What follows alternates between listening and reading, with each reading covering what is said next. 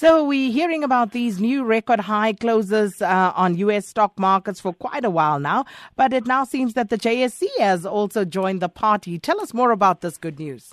Yeah, isn't it nice, to sort of in October, which is often thought of as the time of market crashes and corrections, and what we hear are all these new record high closes. I think in the US, on some of the markets there, we're somewhere between 40 or 50 new record high closes so far this year. So certainly lots of those. And you're right, the JSE has certainly now joined the party. I mean, we've had the JSE trade effectively sideways for most of 3 years. And suddenly, since late June, we've suddenly seen the JSE break out of that sideways band. And certainly just in the last couple of trading days, we've had 11 new record high closes on the all-share index. So except for one day over the last two plus weeks where it dropped by literally just a few points, we've had very strong performance from the JSE. In fact, in just over 2 weeks, it is up almost 6% from where it was at the end of September. So this latest rally has also been quite broad-based. It's not just the large dual-listed stocks.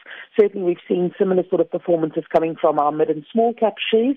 It's certainly quite good. And this latest rally on the JSE did start after we saw some depreciation in the rand late September. But since this started, the rand has even been strengthening. So it really is quite a broad-based fundamental positive move. And this is definitely on the wave or on the back of very strong global markets. It's been fueled by interest rates that are still relatively low around the globe, but we also see quite a strong recovery in the global economy, and so there's quite a bit of fundamental basis to all of this. I know a lot of people are getting quite nervous to say that aren't markets overvalued and aren't we due for a crash or a correction, and certainly I think a bit of a correction, a couple of percent down, I think would be healthy for markets, but I do think that there is a fundamental positive trend underlying a lot of this that I think still can see quite a bit going forward. I would just caution people that they must remember that especially investments in equity markets, it is a long-term game. You're expected to actually get negative days and days where markets do pull back.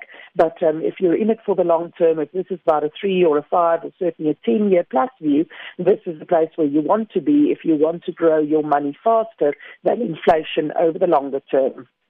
And Nerina, while the JSE, of course, is making these new record highs, it has recently seen an increase in competition from a number of new exchanges. But who are these new players, and does it make sense to have more than one stock exchange in a country? Yeah, that's a good question, especially a country the size of South Africa. So we've seen over the last 2 years that the FSB, the Financial Services Board, has granted 4 new stock exchange licenses. So the first one that came about was Zarex. We've subsequently also seen 4AX, for Africa Exchange. We've got A2X, and the most recent one is the Equity Express Securities Exchange, or also called EASE for short. So yes, we've got a lot of new exchanges coming up, and I guess one has to ask yourself, what is the differentiating factor? What is the basis for these different ones?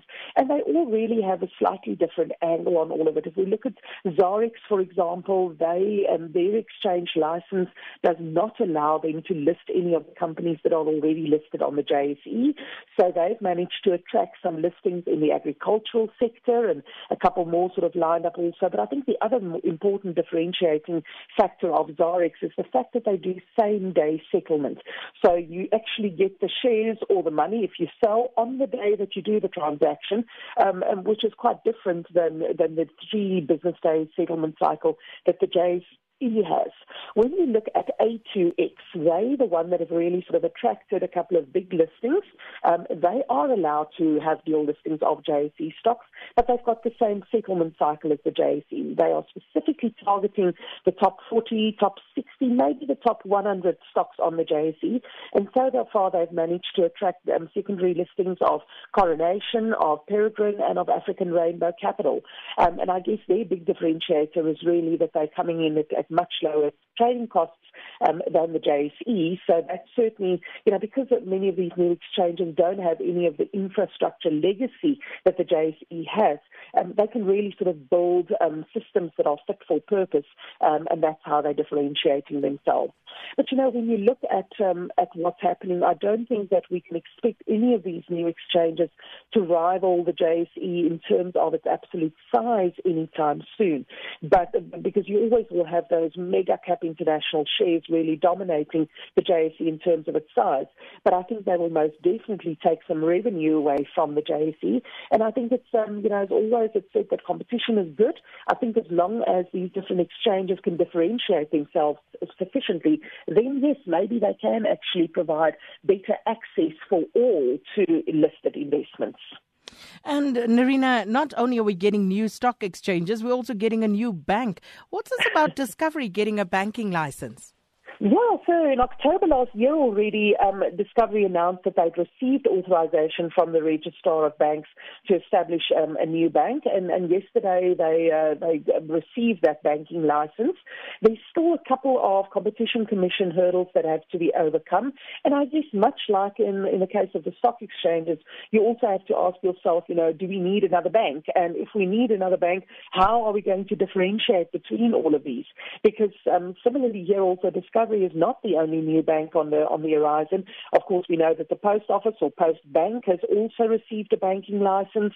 There's also Time, which is a mobile payment startup company, which was acquired by the Commonwealth Bank of Australia in 2015, and so the list also goes on. So I think here it is going to be so important that we do have that differentiated offering, and certainly Discovery has indicated that they would like to bring the same sort of model of rewarding good behavior which they've applied so successfully in the healthcare and in the life insurance business. They would like to bring that to retail banking as well. So not quite a done deal yet, but I do suspect that they will come to the party, and I think much like they were able to sufficiently differentiate themselves in medical aid and in life insurance and even short-term insurance also, I do think that we'll see something similar in the banking sector. So once again, if it's competition that brings differentiated good value for money for retail bankers and savers and investors, then I'm all for the competition.